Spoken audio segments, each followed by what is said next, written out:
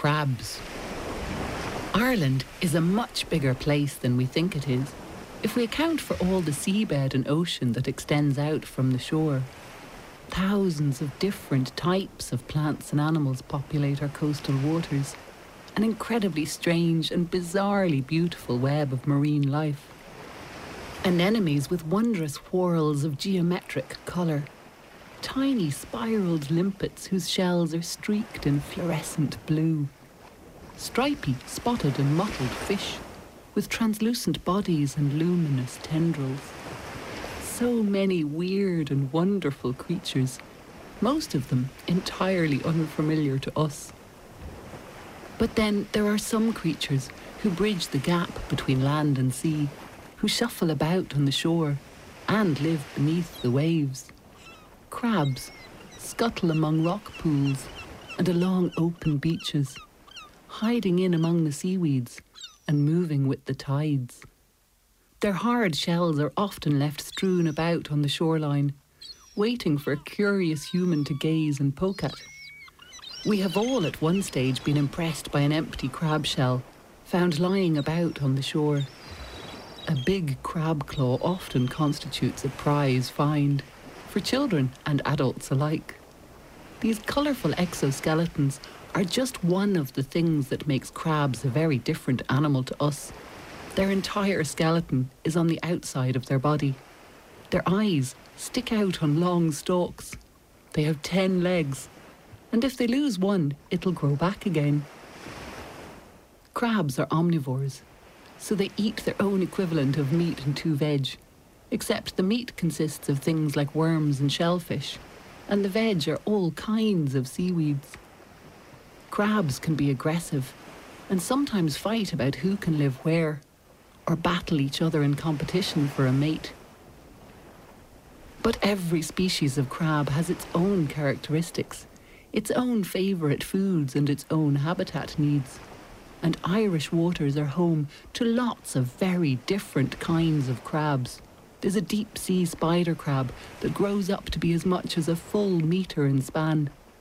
And then there's a much smaller spiny spider crab with its long spindly orange legs and distinctive spine-studded shell. There's velvet swimming crabs with blue claws and bright red eyes, who ventures out into open waters and feeds on brown seaweeds and mussels. And it's common enough to have its own Irish name, Luanacon Mean. Velvet swimming crabs, along with spiny spider crabs, are caught by their thousands along our coastline, lured into suspended underwater crab pots, fished for their appeal to the human palate. Common shore crabs have a familiar dark greenish-brown shell and are found all over our shorelines, high up on the strand, in rocky pools, and in muddy estuaries, and sheltering under seaweed and stones. The brown crab has piercing green eyes sticking out from its big brick red body, earning it the Irish name Porteon Jarrag. Brown crabs hide out in pools and gullies on the lower shore, and inhabit deeper waters too. They can live up to 20 years of age, starting out as tiny things and growing eventually to be the big chunky crabs we know. But the hard exoskeleton doesn't get bigger as the crabs grow in size. Instead, crabs have to shed their skeleton as they grow. To begin, the mother crab carries around millions of fertilised eggs with her until they are ready to hatch as larvae and be released out into the water, their expulsion timed with the rise and fall of the tides, when the gravitational pull of the sun and the moon are just right. These tiny larvae then float about in the ocean, carried with the currents as all planktonic creatures are.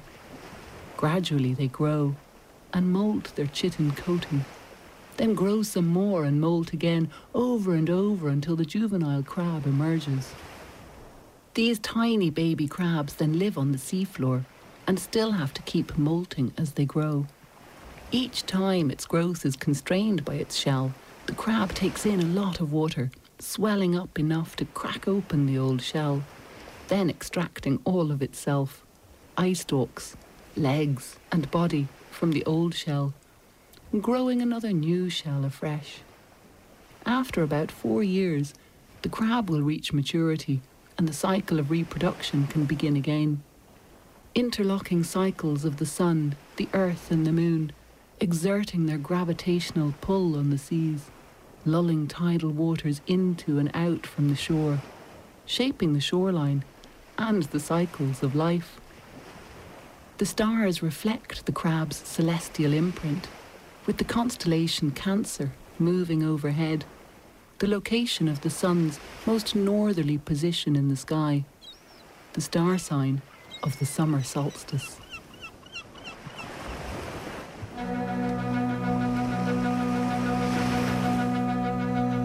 Ripples in the water of the rock pool sun, ripples in the water of the rock pool sun, ripples in the water of the rock pool sun, and the boats are in for winter.